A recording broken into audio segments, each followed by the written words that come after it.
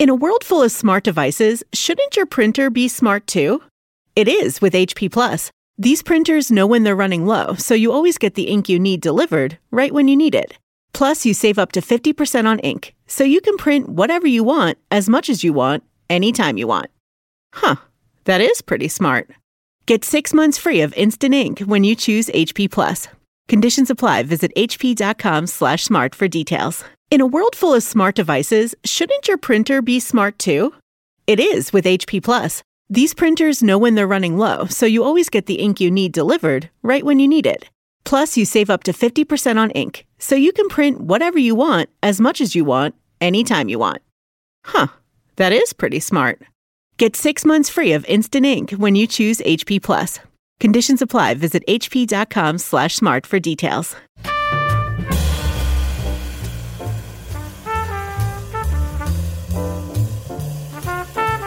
This is Alec Baldwin, and you're listening to Here's the Thing, my chance to talk with artists, policymakers, and performers, to hear their stories, what inspired their creations, what decisions changed their careers, what relationships influenced their work. I never had a fallback on purpose, and my dad used to say that all the time, you need a fallback, but I knew that this career was so difficult to succeed in that if you had a fallback, you would fall back, so I didn't have one. It's so great to be back here in Boston, where I went to college, where I started doing stand-up comedy. Rosie O'Donnell has been a stand-up comic, an actress, a Star Search contestant, a talk show host, an activist, a philanthropist, a magazine editor, a Broadway and television producer, and a mom. Rosie has 5 kids. You have to manage your time and make each one of them feel special. Doing it all was a pattern Rosie established early. In high school, she was voted homecoming queen, prom queen, senior class president, and class clown. Rosie O'Donnell has never shied away from a controversial subject. Her combination of confidence and conviction has led to very public disagreements with celebrities such as Tom Selleck, Donald Trump, and Elizabeth Hasselbeck from The View. You just said our enemies in Iraq. Did Iraq attack us? No, I'm saying Al-Qaeda. Okay, did Iraq attack us, Elizabeth? Iraq did not attack us, Correct. Rosie. We've been there before. Well, I'm saying our enemies, Al-Qaeda. Are you hearing that? But that same combination led to her hugely successful talk show, The Rosie O'Donnell Show, in which she talked with celebrities and non-celebrities alike. Rosie talked about what mattered to them and to her. She earned herself the nickname, the Queen of Nice. Where are you from? Toronto, Canada. And you came down here just for the show? I came just for the show. My husband drove me and my friends 10 hours because I'm very afraid to fly. Where's your husband? He didn't have tickets because I'm here. No, my. Well, where is he best now? He's friend- wandering outside 30 Rock? He's probably watching the show, freaking out that I'm here because I said I would be here. Is he still in Toronto? Or No, he's here. He's in New York. Where in New York? At a hotel, I guess. What hotel are you at? The Belvedere. Right on 52nd? We're 48th and 8th. Hey, what's his name? Eddie. Eddie, get your butt down here! Rosie O'Donnell is nice Get Eddie a pass. and grateful for what she has. She might say that has something to do with her childhood, when she suffered the hardest blow imaginable. You know, my mother died. Right, so right. I How was old were you? 10. So She that's, died when you were 10. And there were 2 younger siblings and 2 older siblings. So that's right. So that was really hard. That's the shadow over everything. Yes, and it's sort And of you were close to her. not really. I mean, Okay. I think that she was very Irish and reserved, like my father. There was no "I love yous" in the house. There was no hugging. You know, it was more like I went to Jackie's house all the time. My best friend still, who lived across the street when I was a kid, and her mother would say "I love you" to them, and I remember being struck like cold from that. Like, you would say that to each other? Like, no one said that to each other in my family ever until we were really older adults. And even then it was difficult. So I remember when I had my first child, when Parker, who's now 18, the I love yous were frequent and fluid. And, you know, even now, I dropped my boy off at school this morning and he's 13. You know, I'm like, bye, Blakey, I love you. He's like, love you too, Mom. Like, casual, nothing, don't even. And that was so foreign to me as a child. And I craved it. I craved it. And when a mother dies in a family like that, things turn to disarray because the washing machine, things that my dad just had no clue about. Like, he mashed the potatoes in the water. He was trying to make mashed potatoes after she died. It's like all of the domesticity went out of the house, and it was so kind of stark and cold and run down. And, you know, the things that a mother's touch generally bring to your life were missing. And that's all the all the softness and the kind of safety and security. To prepare the family for a life without her, Rosie's mother taught each of her 5 children a different meal to cook. Rosie learned how to make London broil, which she says she still won't eat because of the memories it conjures up. In her hometown of Comac, Long Island, not far from where I grew up, Rosie began to plot out her future and a life in show business. I never wanted to be a talk show host. That was never my goal. I wanted to be on Broadway. So, I wanted to be a Bette Midler backup singer, one of the Harlettes. So when I was, in Comac High School South in 1979, and I would take the train in and see a matinee every Wednesday and cut out of school and do standing room. And so my goal was Broadway, and I saw Bette on Broadway in Clowns and a Half Show, one of my first shows ever. That was my goal. In Streisand, it was never to be, I didn't grow up listening to Johnny Carson like every comic tells you. I didn't, admire to be like Joan Rivers. No, my mother didn't. And you didn't want to do stand-up either. No, I never even thought of it. My mother didn't like Joan Rivers. My mother thought she was mean, and I remember my mother telling me Toady Fields was a real comedian, Phyllis Diller was a real comedian, but that Joan Rivers is not nice.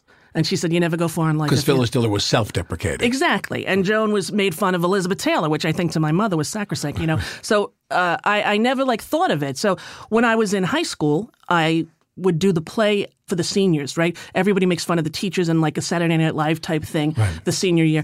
And I was a freshman, and they knew that I was sort of into comedy, and they said, would you write the skits? So I did. So I was the only sort of freshman allowed to be, and for every year, sophomore, junior, I was writing these skits. So the last year, my senior year, this guy comes in and says, hey, did you write all this stuff? And I said, yeah. He goes, why don't you be a stand-up? I'm like, I don't know how to do stand-up. He goes, well, I own a club, East Side Comedy Club in Huntington, near you. Why don't you come and do stand-up? What year is that? That is 1978. What is a stand-up comedy club like in Huntington in 1978? Well, I was 16 years old. I just got my license, but I wasn't really old enough to get into clubs. So I took my neighbor Doreen Norton's license. Remember when they were paper? And you could take a little pin and scratch it. So I had fake ID to get in. So your whole career is built on a crime, actually. Without a doubt. Okay, I was great. impersonating Doreen Norton. Right. So I went in, and, when you're 16 years old, you're fearless, right? Also, everybody I knew from my high school showed up that night because it was a Saturday night or something, and he let me go on and do a few minutes, and I killed because everybody I knew was in the room, right? So I'd make jokes like Marilyn's going out with Mitchell and Mike doesn't know. And all my friends would be like, ah! I made fun of the teachers, like common things that. So the owner said, well, that was really good. Why don't you come back tomorrow? So I went back the next night. I didn't know anyone. It was a school night. I bombed like you have never. Oh, my God, like a horrible death. And I went home and I thought, I don't want to do that anymore. So I'm watching Merv Griffin and I see Jerry Seinfeld. And I see him doing his act and talking like this. And I remembered his act. There were no VCRs then. But I remembered, my car stopped and I open up the hood. And I'm thinking, what am I looking for? An on-off switch? On-off? And I'm thinking, hey. And so I remembered it. Yeah. So we had to back then. Right. The club owner called me again, Richie, and said, come back. Why don't you come back? You were good that first night. And so I come back and I do Seinfeld's act almost verbatim.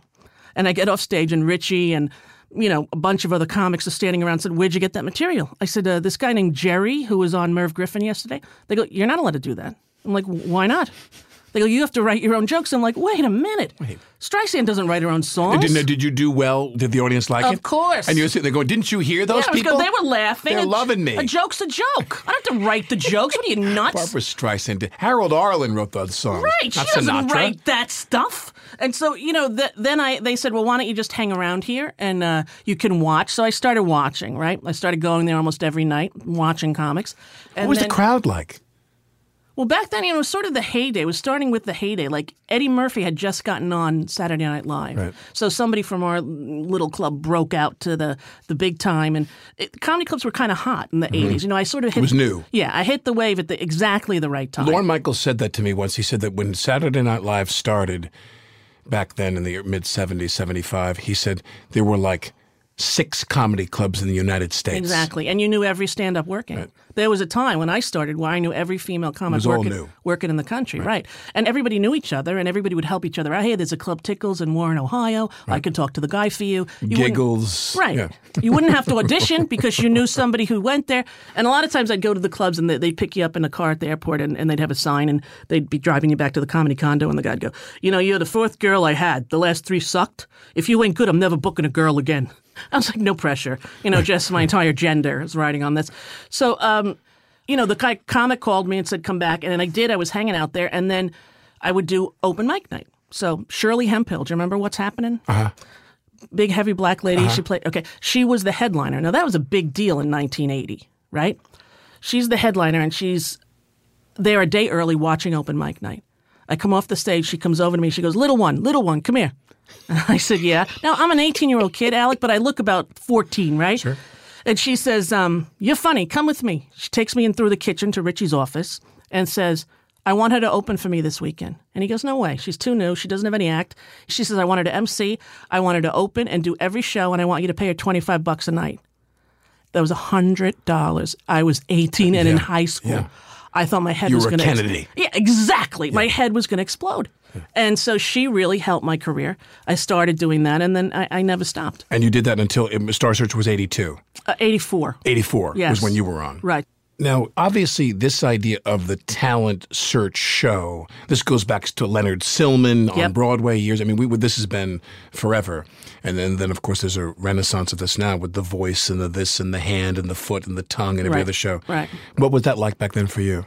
Well, it was unbelievable because unlike... Star Search was big. Huge. Right. And unlike today, where there are so many media platforms and there are so many shows like it, we had 4 channels, 5 maybe. And I remember my Nana, whenever somebody was on, like Toady Fields was on Merv Griffin or the Don Ho Show, which was on in 12 in the afternoon, I'd have my Nana press play and record on the cassette player so I could listen to Toady Fields on the shows that I would miss at school. And I think back about that now, and it's kind of trippy. So, TV was the fireplace. Oh, my God. Sure. Totally. So what happened was Star Search was so popular, and I was on the second season. Comics had 2 minutes, 120 seconds to do material. Did you have a clean routine?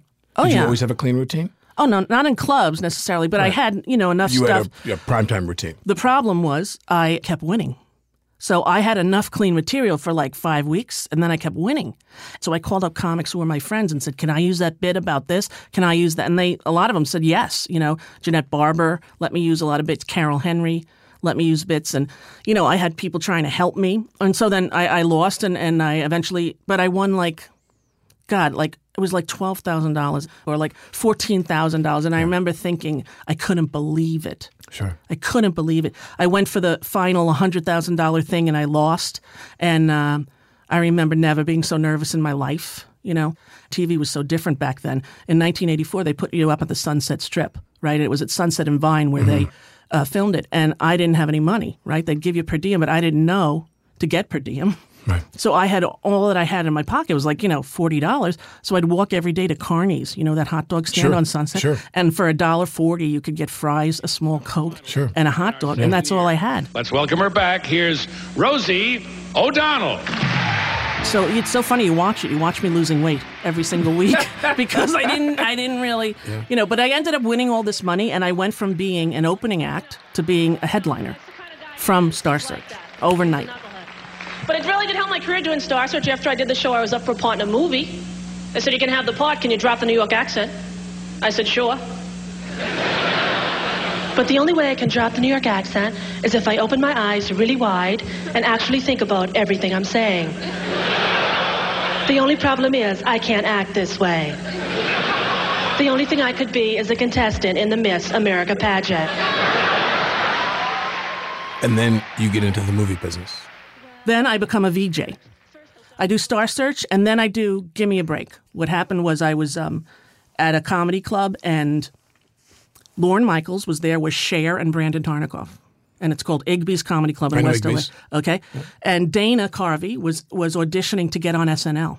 And I was the next comic up. And the waitresses were my friends, and they said, we're not dropping the check until after your set. So while Brandon and they wanted the check because they had seen Dana, I was on, and I killed, right? Mm-hmm. Now I've had a decade under my belt of doing stand-up, right? So they came up to me after the show, Brandon Tartikoff, and said, hi, I want you to call this number at NBC tomorrow. We have a job for you. And I called my sister. It was like 3 a.m, New York time. I said, I got on SNL. Oh, my God. Brandon Tartikoff was here with Lorne Michaels, and I am going to be on SNL. And I walk in the next day to NBC, and they said, we're going to put you on Gimme a Break. And I was like, now, I was still thrilled to be on TV. And so that was the show. I did about 10 episodes of that in the last season. with a very unhappy Nell Carter, which was a very shocking thing to me because I had this image that everybody on TV was friendly and happy and it was utopia. And I had seen her in Broadway and Bubble and Brown Sugar as well, Uptown. Right. But that was my first thing. I did Give Me a Break. After that was 86. And then 88, they were auditioning VJs for VH1 and at the Improv with Bud Friedman. And I went there and I did my set and the guy came out and he said, "You're really good, but you don't really look like MTV." And I said, "I know." And he goes, "But we have another station, VH1." And at that time, it was Rita Coolidge. I don't know if you remember. But yeah. And so he said, "You want to audition for that? You'd have to fly yourself to New York." I said, "All right." So I flew when myself. When they played White Wedding like 90 times a day. Exactly right. Yeah. And they said, you can audition. So I went on camera and I auditioned and went home to L.A. And then I wrote him a thank you note. Steve Leeds. I said, "Thanks for the shot. I really appreciate it." And he was so moved that somebody wrote him a thank you note that he sent the tape over to the VH1 people. The guy who was hiring is named Ed Harrington, very Irish guy. He saw Rosie O'Donnell and he hired me. So it was a thank you note that got me to... How long did you do that? I did that for about 2 years. What was that like? It was... Because it seems like for the person who wanted the clams on the half shell career... Yeah. You meander and go here and here where it takes you. What was it like for you to be doing that? Well, that everyone said not to do it. People who were quote unquote advising my career, like Bud Friedman, or I didn't even have an agent really then. So why did you do it? Because I knew it was in 23 million homes, and I thought that it would teach me how to be conversational versus presentational. Presentational is what you do at stand-up. You've already prepared it. It's a wrapped package. They undo the bow. They undo the thing. It's a one-way street. Kaboom, there's the joke, right? But this is more conversational. Can you carry on a conversation with a camera and treat it like a person? And I thought it was a skill that would really help me, and I also thought that many millions of people seeing you can't say no. If you've never seen Elton John in concert, I am urging you to do it, folks. I've done it a lot, and I love it. I'm going to see him Thursday night, and my sister's going to see him tonight. Was it also about money? Love him. It was $100,000. Because I don't want to assume, but are you like me, where a lot of the decisions I made was about money? Yeah. At that time, I was like, 21 maybe, and to get $100,000, because I remember saying to them, I'm giving up a lot of money to not go on the road, because I was making good money on the road, and you would have to definitely cover that. And so they came up with $100,000. So what I would do is it was 8 hours a day, but you could film that in about 2 hours. It was 4 breaks an hour at 2 minutes a break.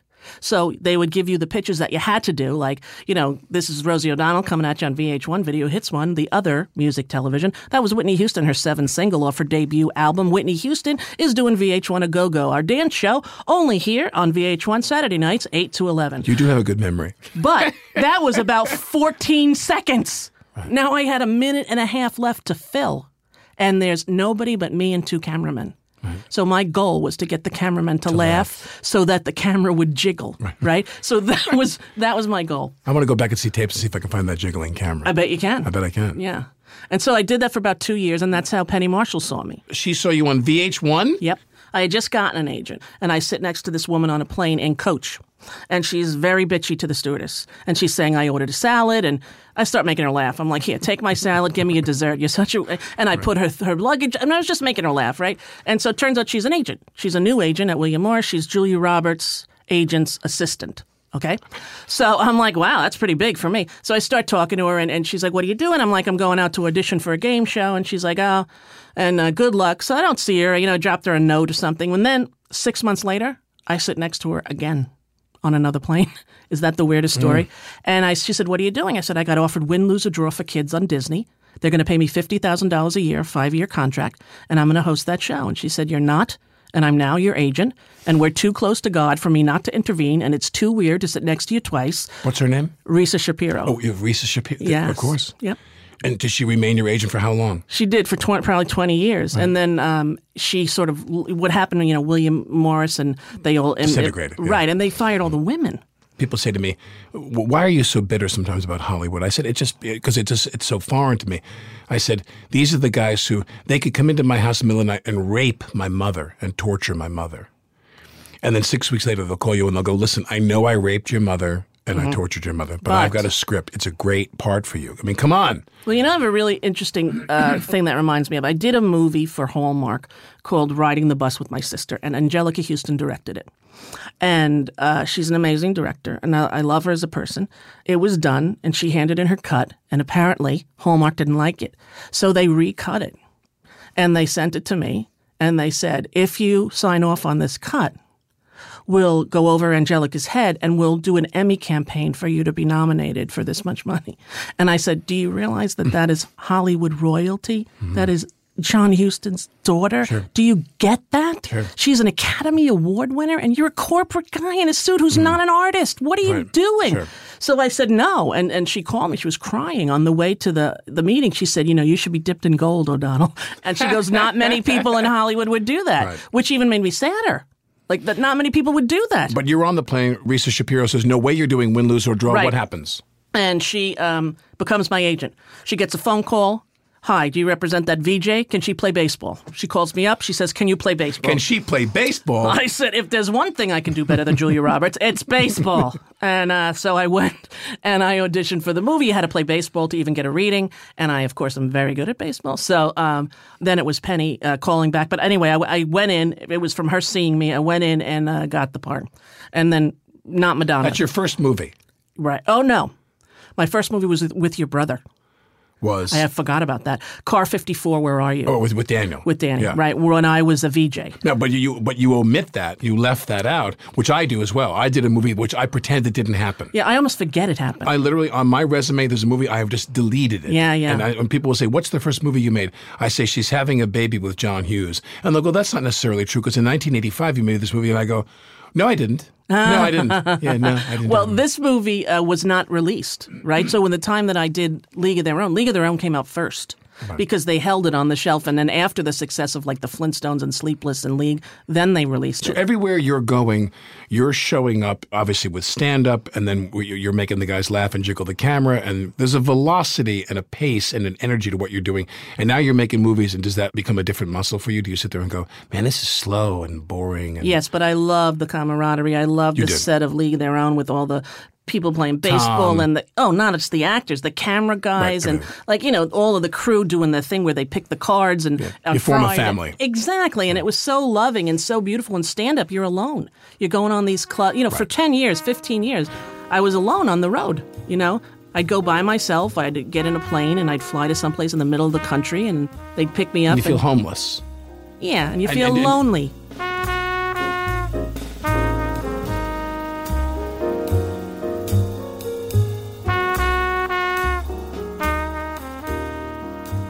In a minute, Rosie O'Donnell recalls her reaction when Ellen DeGeneres told her she was coming out of the closet on her sitcom, Ellen. And I remember thinking, why the hell is she doing this? She's going to ruin her entire career and her life. I'm Alec Baldwin, and here's the thing. Take a listen to our archive. More in-depth conversations with artists, policymakers, and performers like Stacy Keach. I think the hardest thing about Hamlet is after that amazing duel in the last act, when he dies, is not to be caught breathing on stage. Hear from Stacy and fellow actor Michael Douglas at here'sthething.org.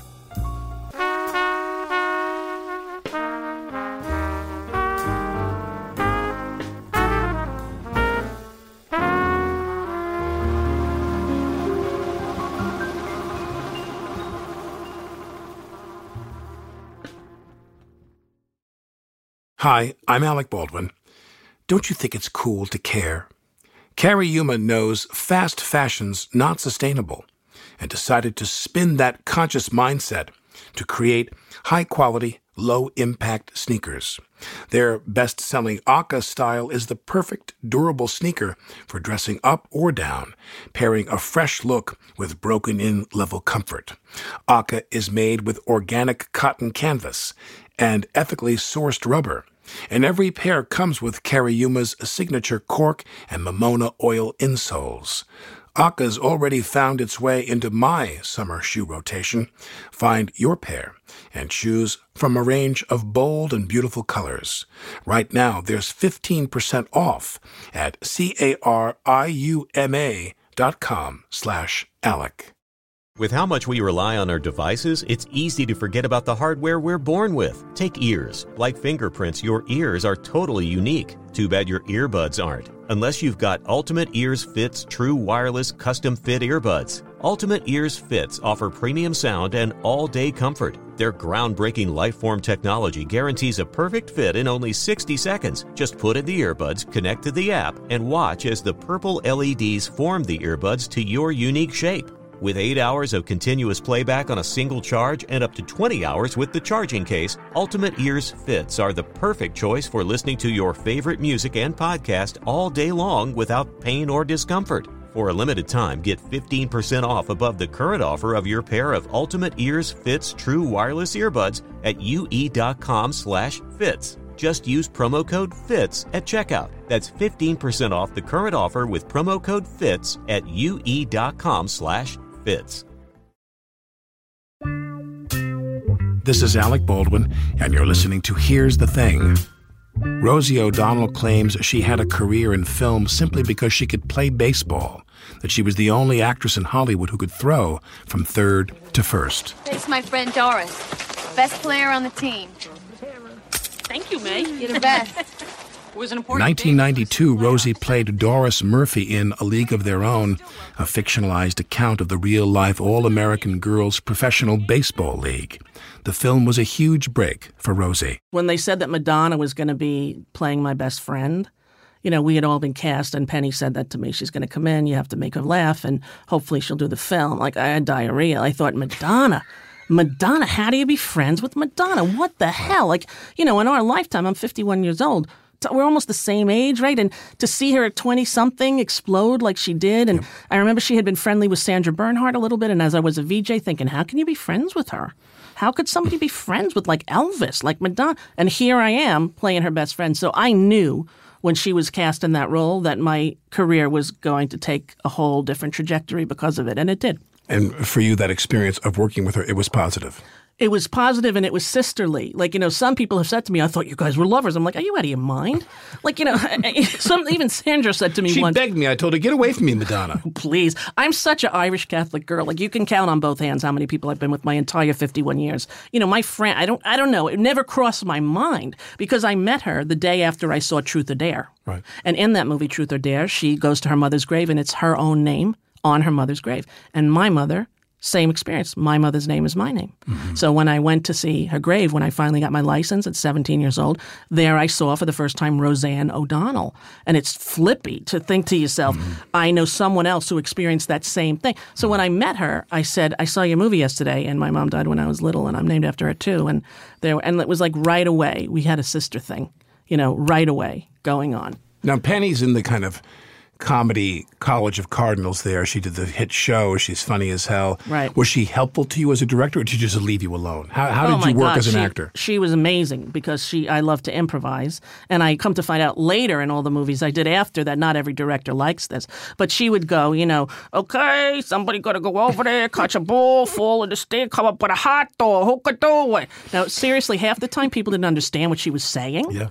So I'd raise my hand and she'd go, Rosie again? All right. So my part was not really that big. And she kept giving me all this extra stuff to do. And after you got one take, she'd go, try it again. Like she'd get the grip. The guy who played my dad was the grip. And he'd come down and he looked Irish, an older guy. And she said, okay, put a hat on him. He'll be your father. And let's talk about a steak dinner near the bus. Go. Like, so it was a lot of improvisation, which for me is great. Like doing, you know, Curb Your Enthusiasm like you do, I know so well. I love that. I mean, that's, to me, the most fun because it's like stand-up where you can go anywhere and say anything you want.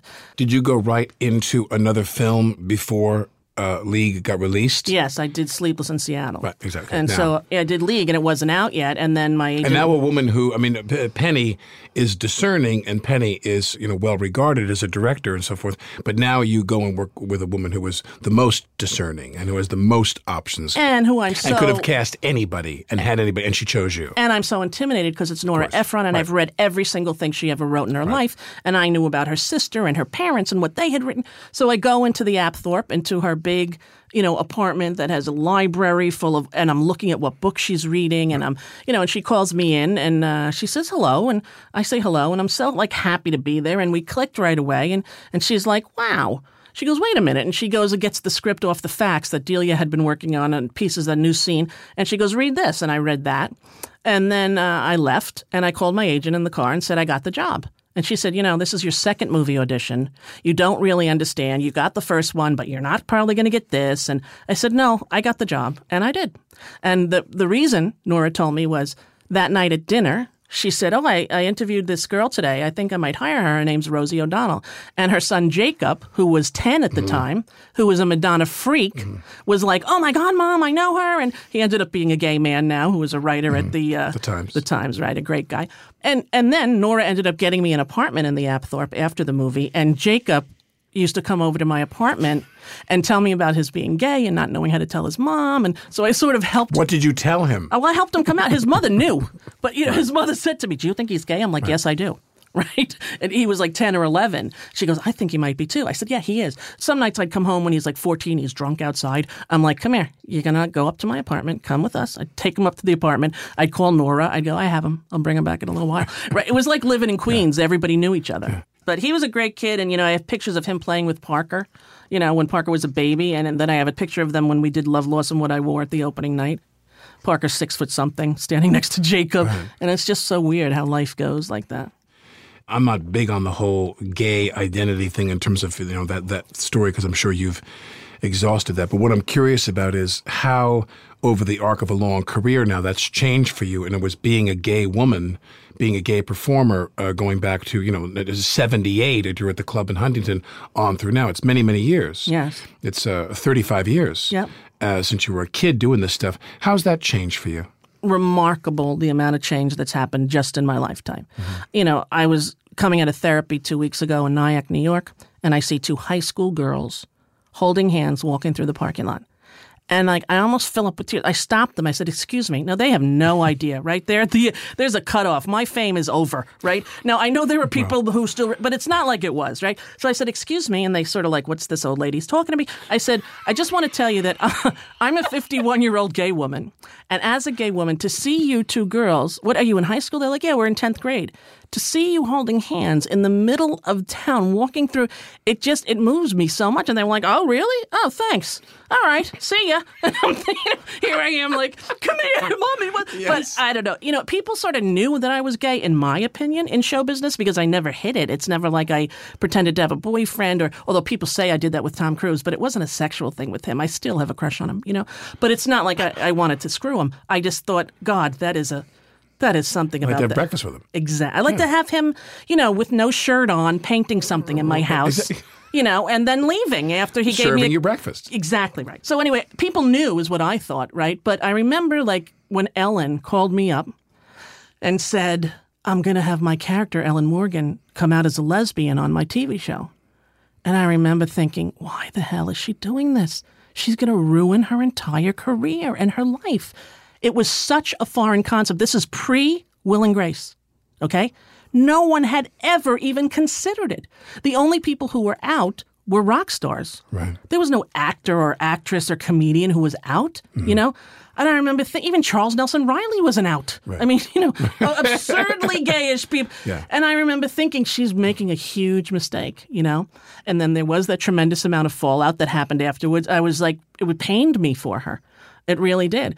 Now, listen, in hindsight, oh my God, the courage that it took for her to do that at the time she did it and the way she did it was pretty unbelievable. Mm-hmm. I did not possess that. And so she did that. And then Will and Grace came on, and I remember them telling me at my show, oh, there's a new sitcom that's starting. It's about a gay man living with a straight girl. And I go, well, that'll never work. Do you remember Love, Sidney with Tony Randall? Right.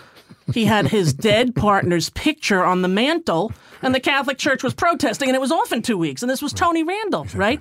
So I thought that'll never work. So then Will and Grace comes on. Not only does it work, it blows up. Queer Eye for the Straight Guy. It's like the society, culture, we've changed in such a quick amount of time that people don't even realize it, to think that in my lifetime, in my career, that you can be an out performer, actor, playing against type, Neil Patrick Harris, playing a womanizer on that show, be out married with twin boys, and it doesn't hurt your career, and it doesn't do anything to you, So in a way, it's the most beautifully astounding, inspirational thing that I can think about in my 51 years of living. Now, in the time that you, from being a young woman and a performer in this business, and you're making your way, and you're succeeding, and you're a gay woman, did you ever think about marriage, kids, family? Like, when did that Polaroid begin to become more in focus for you? I always knew I wanted kids. You did? Always, but I never thought I would get married to a man. Right. I mean, I didn't really Except think... Tom. Of course, but He he could didn't ask. be the donor. I would not have turned that down. But no, I just, I dated one guy when I was 28 for about a year and a half, 2 years. His name was Mike. We lived together. Great guy. 6'1" or 6'2". I had only dated 2 women before that. I just sort of didn't do it at all. It was just like, whatever. And I'm busy. Yeah, I got a career to plan. And so I dated this guy, and I remember thinking, maybe I'm not gay. Look at this. Maybe I'm not gay. But it turned out, I was wrong. So that was the only time that I thought to myself, well, maybe I am straight. Maybe this, I don't know what this is. Maybe, because it's like what people don't understand about homosexuality. It's not that you can't have satisfactory sex with the opposite gender. It's just that your heart and your soul and your connection and your desire for emotional intimacy is only really served by somebody of the same sex. That's interesting. I've never heard anybody articulate it that way before, ever. Yeah. I've never heard anyone say that. I mean, but so there was a period, Mike was his name? Yeah, 6'2" Mike? Yeah. You still in touch with him? Not so much, but we had been for about 10 years. But I was 28. I'm 50 now, right? So it was half a life ago. But Did you leave all those people behind? Did you shed a skin when you became famous and went into the business? Because for me, all my friendships began when I got in this business. It's interesting. Because it's so defining to me. I have 2 friends, Jeannie and Jackie. They're my friends since I was in elementary school. And they're still my best friends. And the 3 of us see each other at least, Jackie probably twice a week. Jeannie probably, because she's out on the island, at least once a month. And the 3 of us are like sisters, and they're family to me. Jackie's mother raised me. After my mother died, I would eat dinner at their house like 5 nights a week. She brought me my first bra. She bought me, tampons when I needed them as a kid. She was a mother, right? So, and she's still alive, Bernice. And so I see Jackie like a sister all the time. But aside from those 2, I don't see anyone from high school. I don't see anyone from my old stomping grounds on Long Island. And most of my friends, aside from those 2, are friends that I met in this business. Because it's very hard for people to understand. It is lonely. I mean, it's so lonely. And it's hard to explain it to someone else because it's held up as the be-all and end-all. It's held up as... And it really isn't. The reality of it is very different than what you expected from it. I'll never forget. This is going to seem mundane, perhaps, but this really defines what I'm talking about. I remember I would be sitting I'm in the Canadian Rockies shooting a movie with Tony Hopkins. And I'll never forget, my assistant would FedEx me my mail. And I pick up this thing and it says, the dates of the bacon exhibit at the Met, and it's going to close, and I'm not going to get back there. I'm going to miss the bacon exhibit. I felt so awful because I thought, I'm missing my life. I'm missing everything. Like when I did 30 Rock, people say, why did you love 30 Rock? I said, because they would work the schedule with me. But when you're in the movie business, they are so punishingly unempathetic. Because they got 90 days to do it they if they're lucky. They got to get this thing done. That's right. Cutting days and cutting costs is what they're all about. Well, I remember when I was on my talk show when you were saying, I really want to get a sitcom. You want to do a sitcom with me? Remember we were talking about What did I tell you? Right. I said, we're going to do Jackie Gleason, and you're Jackie Gleason, and I'm Audrey Meadows. Yeah. I said, you're going to be the brassy, tough character, and I'm going to be your withering husband. Right. So I remember when people were saying that there was a show, 30 Rock, and Alec Baldwin, and some people were saying to me, he's not going to do a sitcom. I'm like, yes, he is. Because I knew, because we had spoken about it, how taxing it is. And I knew what you were craving was some kind of a normal schedule. Like a sitcom is the perfect gig for every actor. If you could get a 30-minute sitcom, I think that, 1 hour drama is just like doing a movie for 9 months in a row. It's exhausting. In a minute, Rosie O'Donnell shares what it's like to be a new parent in your 50s. I'm all ears. This is Alec Baldwin, and you're listening to Here's the Thing.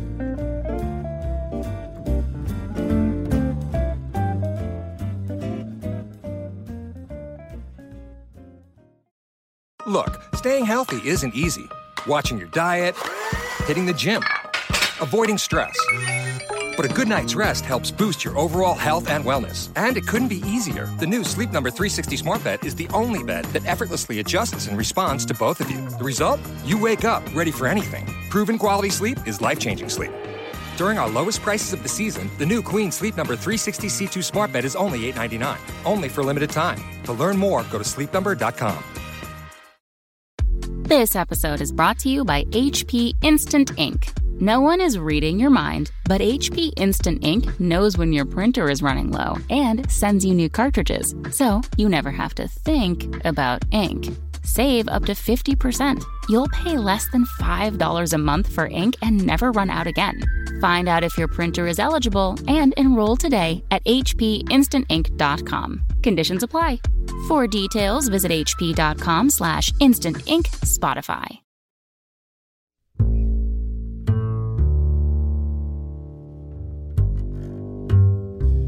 This is Alec Baldwin, and you're listening to Here's the Thing. Rosie O'Donnell has supported kids' charities for most of her career. At age 33, she adopted a child of her own, a baby boy, Parker. The balancing act between motherhood and career, particularly in the entertainment industry, took her by surprise. When Parker was a baby, I didn't know anyone who had a nanny. I grew up like you did. That was an unheard of thing. I didn't even know anyone who had a babysitter, right? Besides somebody who'd come over for 3 hours when your parents went to, Red Lobster. Right. So I did Harriet the Spy, my first movie, after he was born.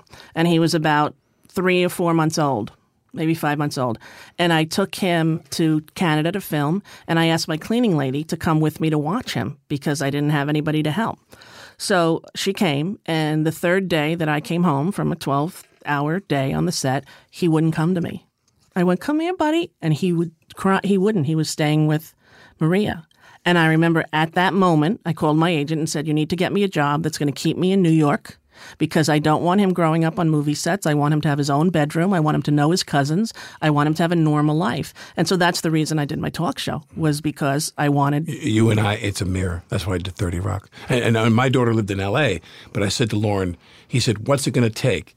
I will give you off every Monday and every Friday. Any weekend you want to go see your daughter who was in L.A., which in the beginning I would do. And then as my daughter got older, I stopped going every other weekend because I would drive out there and drive my daughter to a party and drop her off. Believe me, I know. I have teenagers and it's hell. Now, but when does the moment come, you're like, let's have the baby. Let's get this pot on the stove and get this thing going. What happens? Well, I did all those movies in a row, that the number one movie 3 summers in a row, right? So first I did League, and then Sleepless in Seattle, and then The Flintstones. Well, that's pretty astonishing, especially because I wasn't a trained actress. I'm a comic, right? I didn't even really go to college. I went for 1 year.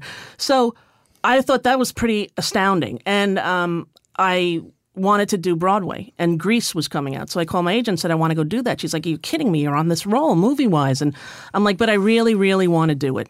So I'd saved a lot of money. I spend wisely. I'm not I don't go buy clothes and shoes and stuff. And so I... You're at the sale rack at the Gap. I read Exactly. that. It's the truth. So I went and auditioned for Grease, and I got it on Broadway. And I said, when I'm done with this run, I'm going to adopt a baby. So I was 32. How long did you do Grease? A year. And can I tell you, Alec? Dear Lord in heaven, it was like Groundhog Day, the movie, only without Bill Murray. Oh, my God, I couldn't. I would love to do Broadway again, but I would never commit to that. We're going to talk about that in a minute. Yeah, Lord help me. I just got off of Broadway. I know. I'm sorry I missed honey. it. But, boy, that's something. That's something. And so I decided I was going to adopt a baby. And I wasn't dating anyone. It wasn't I was seeing a girl who was in the cast of Grease, but it wasn't like we were going to have kids together. I was going to adopt this baby, and she's like, "Well, what about me?" I'm like, "Well, I don't know about you, but this is what I'm doing in my life." And so I adopted. She's like, "Well, what would I be to him?" I don't know what you're going to be to him. It wasn't like I was doing a we. I was just adopting a baby myself. And then I went and did Harriet the Spy and said to my agent, "I got to stay in New York." And at the time, Kathy Lee was threatening to quit. I said, "Get me that gig with Reach." And they said, "Oh, she's staying, but they're willing to give you your own show like that." And I said, well, the only thing I'd want to do is Merv Griffin. I just simply rip off his show. I would do exactly Merv Griffin, a talk show where nobody gets hurt, where everybody's friends, where nobody's going to embarrass anyone. Where people inhale helium balloons. You got it. And you have while you're blindfolded. Fun cooking segments, and everybody likes each other. It wasn't scandalized, right? So I drew the set. Like I said, this is what I want the set to look like. I drew where the band was supposed to be. I decided I wanted a curtain. I knew exactly what I did, the logo myself. Mm-hmm. I was totally here's how you do it. You were doing Seinfeld's Act at the Club all over again. I was doing Merv. Merv. Yeah, I'm doing Merv. did Merv. Merv's gone. Yeah. He's not coming down here. Well, actually, he was around then, and he was so sweet to me, and Mike Douglas, because it was a tribute sort of to both of them, and Dinah Shore, who was gone. But, those are the shows I watched as a kid. Isn't it funny how when you talked before about a world without VCRs and so forth, and when we were kids and we watched TV, I'd watch Dinah Shore. Me too. I'd sit in my house and be like, I don't know who the hell this broad is, but I'm going to watch. Because the point is, what else was there? There was nothing. nothing. You learn to like those shows or digest them, because it's like, what the hell are we going to do? McGilla Gorilla. It was either that or the Little Rascals. Right. Or, Kimber the White Lion. Remember that Kimber the White. It was Speed Racer. Yeah. So I did the pilot, and then I went to NAPTI, and all of the TV people, which is a convention for television executives, station owners, and they came and they said, well, if it doesn't work, are you going to do like, Geraldo and Jenny Jones? Because those were the shows that were number one at the time. It was, more... Are you going to reformat? Well, they were afraid that this wouldn't work because it hadn't been on in 25 years, right? And they were afraid that I would become just like the other shows where people were punching each other and, I had an affair with him and that I would change the genre. Who's the real father, yeah. Correct. And I said, I will never do that. I will just walk away before I do that. And they said, all right, we'll try it. So they were hesitant. The station owners... I can imagine you on a show. It's not your baby. Exactly. And you being, okay, calm down, everybody. Yeah, everybody, please. I couldn't do that. I really could. I don't know how they sleep. I watch Warrior still on. I'm like, that guy, what does he and Connie talk about at night? Okay, today I had two transvestite short people and their tall boyfriend. I don't know. How many years do you do the talk show? 6. I told them initially, I had a baby who was 1. I said, I'm going to do the show for 5 years and then I'm quitting before he goes to kindergarten. I said, I just want you to know, before he starts like first grade, real school, I'm quitting because this is a toxic business. I can't imagine what it would do to a kid. It's too much for me. And I also knew in success how much money it was. It was an insane amount of money. Mm-hmm. So I told them from the beginning, I'm only doing 5. It was a 4-year deal. I said, I'm only doing 4 years because he would be 5. And they bought it. They said yes, but in year 1, it was such a big hit that they said, please give us 2 more years. Please, we'll give you, the Oprah deal. Right. So I agreed to do 6. Now, in my 5th year, they said, please sign on. That's when I begged you to do the Jackie Gleason spinoff, and you turned to me and said... You leaned into me very confidently. You said, I can't. I'll never forget this. You leaned into me and you said, I can't. You said, I'm about to sign a deal. I'm going to make, quote, that sick Oprah money. Exactly. It was sick Oprah money. Yeah. So I signed on for 2 more years. And then, in the 5th year, they kept saying, I had 1 year left. Come on, we're going to offer you this. And you didn't. Why? Honestly, Alec, the truth is, I felt if you have $100 million in the bank and you think you need $100 million more, you're missing your life. Right. I had 3 children at the time, right? I had 3 kids under the age of 5, and my mother died at 40. I was 39. My show ended right when I was 40. I thought any day they're going to diagnose me with breast cancer, I'm going to be gone. I wanted to go spend the time raising my children the way my mother didn't get to. So there was no amount of money. They kept upping the money and upping the money. Sure. And, Dick Robertson. They always buy you. They try. Dick Robertson has said to me, who's still around, the older guy who used to work at Warner Brothers, he said never in his life did he see somebody walk away from that much money. Mm-hmm. He said he still doesn't believe. Sometimes he thinks about that moment, because he walked in and he's like, I've been authorized to present you with this, and thinking I was going to go, well, okay. But when you walked away from that, because this is something that I wrestle with sometimes, you want to be more proactive and involved with your kids. I mean, I don't dispute that. I mean, that's obviously very, very important. I made a lot of my choices around that as well. Like beyond this thing of not wanting to have money control your life, was it also, did you become someone you said, I'm sick of her and I'm sick of that? Like that's Rosie in one stage of the rocket ship, and now it's time to walk away from that. Yes. I had morphed into a different person. Right, because at the beginning of that show, the concept of knowing Barbra Streisand, of knowing Tom Cruise, of knowing you, like I had worked with the actors I had worked with, I knew those people and I was friends with them, but that didn't mean that I felt I was part of the showbiz community. But when that show took off and I had literally interviewed everyone from Walter Cronkite to, Joan Plowright, like to, And everyone was happy to be on your show. Yes, it wasn't an obligation. Exactly. And it was, it was the first one of its kind. There's a lot of them now. And, Ellen has done it amazingly well. And she had all of my same producers. She had Jim Paratori. She had the same team. And she went and she did it. And I think she's very good at it. I really do. But I know that I could not have done it any longer than I did it. I knew I was not a marathon runner. And then when you stopped, what happened? I felt free. First of all, I had just sort of come out. Right? I'd written my first book, and it talked about my being gay and all of the struggles that I had with how to announce that. And I did it in conjunction with an ACLU case about foster care because I was a foster parent and blah, blah, blah. So I didn't want it just to be about, hey, like, let's talk about my sex life and sexual preference. You know, I wanted it to be about something more. So there was a case with the Lofton-Croteau case down in Florida, 2 men who had adopted these children, and they seroconverted from HIV positive to negative because both men were nurses, and they wanted to take the kids away after they seroconverted. So I actually there was a law at the time in Florida that gay people could not adopt even the foster children they raised. So I went through this lawsuit, and the book came out 3 months after 9/11. So it was sort of like nobody really cared. 9/11 happened, and thank God I was off the following May because I did not think, and I think there was some intervention from above that I was off during the Bush administration. I think I would have probably lost my mind on national television. Right. When I could not believe when my show was off and we were going into war, going to Afghanistan, and Phil Donahue was on again. And, I spray painted "No War" on the back of my denim jacket. Iraq, and I couldn't believe it. Right. I just couldn't believe it. Now, apropos of that, I mean, obviously, you, like me, you don't hesitate to speak your mind. Right. Now, you went from being ubiquitous, the show, so forth, and do you enjoy that now where you're not out there and you're not an opinion maker? Yes, but the fall between one and the other extreme was intense and sharp and shocking. How so? Well, when I was on the cover of Newsweek, when my show premiered, it said "The Queen of Nice." I remember holding it up on live TV and saying, "This is going to bite me in the ass one day," because you know what? I'm not that nice. If you ever saw my stand-up act, I go after people and issues that I find abhorrent and repulsive, and I present them in a comical way that makes you laugh and yet think. So I knew that was never, ever the totality of who I was. So I was not, naive enough to think that I was going to simply glide slowly down towards the anonymity, but it was very, very harsh, and it was very, very quick, and it was a very big shock. Also, I was sued by the magazine company, and when you're sued by a corporation, right, I was sued for $300 million, right, by this corporation. Why?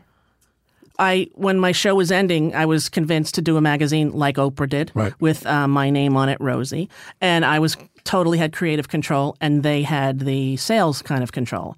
What happened was after my show ended, the guy who worked there said, well, you signed a stupid contract and your lawyers weren't good, and I own the show and I'm going to do what I want, and fired the staff and wanted to do like Thinner Thighs in 30 days and all the things that are not me. And I said, well, you can't do that.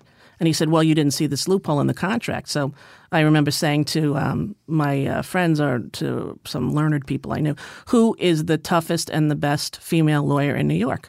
And they said, Mary Jo White. And Mary Jo White, who brought down the first bombers at the 9/11, the Khalil, whatever his name is, and she has just been appointed with the Obama administration. She's like a huge mucky muck. Well, I went into her office on a Saturday. She had shorts on and a T-shirt, and I gave her the contract, and I said, now, I want to ask you, am I right or am I wrong? She said, well, you're right. And I said, she goes, but I don't know that means you're going to win. I said, but I am right. What I'm saying is right, that this man cannot take what I've worked for 20 years, my name and what it represents, and reformat him because I signed a contract. And make me into Suzanne Summers. Correct. Or who I actually like and think is very smart. But it's a different game. More like make me into a Cosmo girl. Okay. Right? And she said, no, you're right. And if you're tough enough, you'll win, but they're going to put you through hell. And they did. I was like on the cover of the Post like 93 times. And when you came out of it, you prevailed. Yes. Right. But it was exhausting and expensive and painful litigation. It certainly was. Now, we're going to run out of time. Okay. So I want to say two things. Go. And I want to say this carefully because this is not about personal animus or somebody who pissed you off. What's one thing you were involved in that you went to the mat cause-wise or something, or an event, something you really went out there and was the most outrageous, that made you the most indignant? I think it would probably be the right of gay people to adopt in Florida. We actually did a canvassing of the state of Florida back in the 90s when my show was on, because I thought, if we're going to fight this, we're going to lobby it. Let's try to see what the temperature is of the state, and found a surprising amount, like disproportionately large amount of people would prefer that children had no parents than gay parents. That was at the time in the 90s. Now look how things have changed now, right? The ruling has been overturned, and gays are allowed to adopt in pretty much every state, I think, at this point, and we're allowed to get married, and we're allowed. So a lot has changed since then, but that was quite disheartening at the time. I think also, my saying that I do not believe the official story of 9/11 has brought a tremendous amount of angst into my life. And I don't accuse anyone specifically or say that I know any answers. Sure. I simply say it defies the laws of physics. I mean, we're here we are. It's the 50th anniversary of JFK's assassination, and people still don't want to talk about that. Well, and that's when people come over to me and say, I want to talk to you about 9/11. I said, before we have the conversation, I just want to ask you one thing. Who killed John Kennedy? And if they say Lee Harvey Oswald, I say then we're not going to have a conversation. Right. But if they, because honestly, you either have the benevolent father image in your mind and you can't. Of Uncle Sam. Right. It's that cognitive dissonance, right? Sure. You can't hold two opposing ideas in your brain at one time. You can love the United States of America. Bingo. Right. And I love my country, and therefore I want to seek this. Exactly right. And therefore democracy demands dissent. And if you have questions, that's part of being a democracy. And you and I have shared that where people doubt our patriotism because we're critical. Like, I'm going to go off Twitter. It's too much negativity, and it's too much negativity that I don't get in real life. I can walk anywhere, even to my son goes to a military school. These are all Republicans. These are, and hello, Miss O'Donnell. Thank you. Unbelievably kind people in the world. Right. My experience the anonymity of Twitter sets that up. Correct. And that's what it is. It's like standing on a stage in a darkened comedy club and people throwing shit at you, and you still trying to do your act. I want to close with one thing. Go.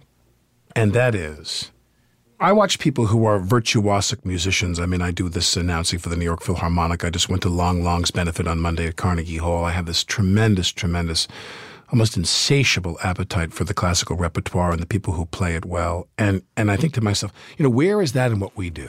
Like acting, there's people talk about Olivier and Kevin Kline and, and Colin Firth and all the really, really beautifully etched actors of their day. And then I think about you. And I think about to be able to talk on a talk show and be able to communicate the way you did, you remind me in the conversational mode of a classical piano player because you can do anything. That's very sweet. You can play anything. You are funny as hell. You're tough. You're smart. You are so many things. You could have done anything. Mm-hmm. You're so tenacious and you're so smart.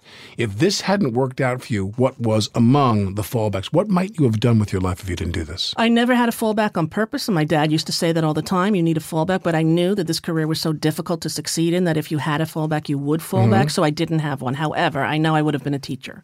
Because it was teachers who saved my life. We were in an abusive home. My dad had some issues after my mother died and even before. And it was teachers in the public school system who saved my life, literally. I don't think I would be here. I don't think, when my grandmother died, who had lived with us after when my mother had died, when she died when I was in high school, all the teachers came to the funeral. We were 5 orphan children pretty much who were embraced and taken in by the teachers in our communities, and I definitely would have been a teacher. I love kids. And it shows. Rosie's 5th child, Dakota, was born this past January. Her oldest, Parker, was 17 at the time. Honey, it's a different gig. Tell me how. Oh my God. First of all, it's so much calmer. You're so much more relaxed. You enjoy every moment so much more. Like this baby, first of all, she's a dream. She wakes up. She goes to bed at 9 o'clock after a bottle, wakes up at 6, give her a bottle, and she sleeps in the bed with us till about 9:30, 10. Every night, Can Alec. I have her? That's what, and Michelle, my wife, this is her first kid, goes, let's get another one. I'm like, you're out of your mind. Right. They don't come like this normally. Exactly. No, it's a dream, and I feel younger because of it. I feel like my desire. Alive. Oh, my God, Alec. It turned on every creative, it rebirthed me. It rebirthed me in a way that I was not expecting, and I'm so thankful for. There's something about this experience that's very different from the other kids. When your first baby, I always say the other kids never get what that first kid got. And I'm not the first kid in my family, right? My brother Eddie is. So in a way, this baby feels like the first kid all over again. Rosie O'Donnell, entertainer, activist, philanthropist extraordinaire, and above all, a mom to 5, with some good hand-me-downs, I suspect. Thank you for doing this, and I love you. And I love you, too, and I'm sending you so many baby things. Don't buy everything, because I have a lot of extras. Here's the thing. You can hear more in-depth conversations in our archive, from Brian Williams to Chris Rock. I don't know about you. I find the business a lot smaller. No way. Less movies, less stuff that relates to me. Put it this way, you know what? Less stuff that relates to me. Yeah. I'll say that. I'm a very emotional guy, and I often get a catch in my voice. I'm a very patriotic guy. I kind of have a little schmaltz in me, I guess. Mm-hmm. Listen to more at here'sthething.org. Here's the Thing is produced by Emily Botein and Kathy Russo, with Chris Bannon, Jim Briggs, Ed Herbstman, Melanie Hoops, Monica Hopkins, Trey Kay, Sharon Mashihi, and Lou Olkowski. Thanks to Larry Josephson and the Radio Foundation. This is Alec Baldwin, and you're listening to Here's the Thing.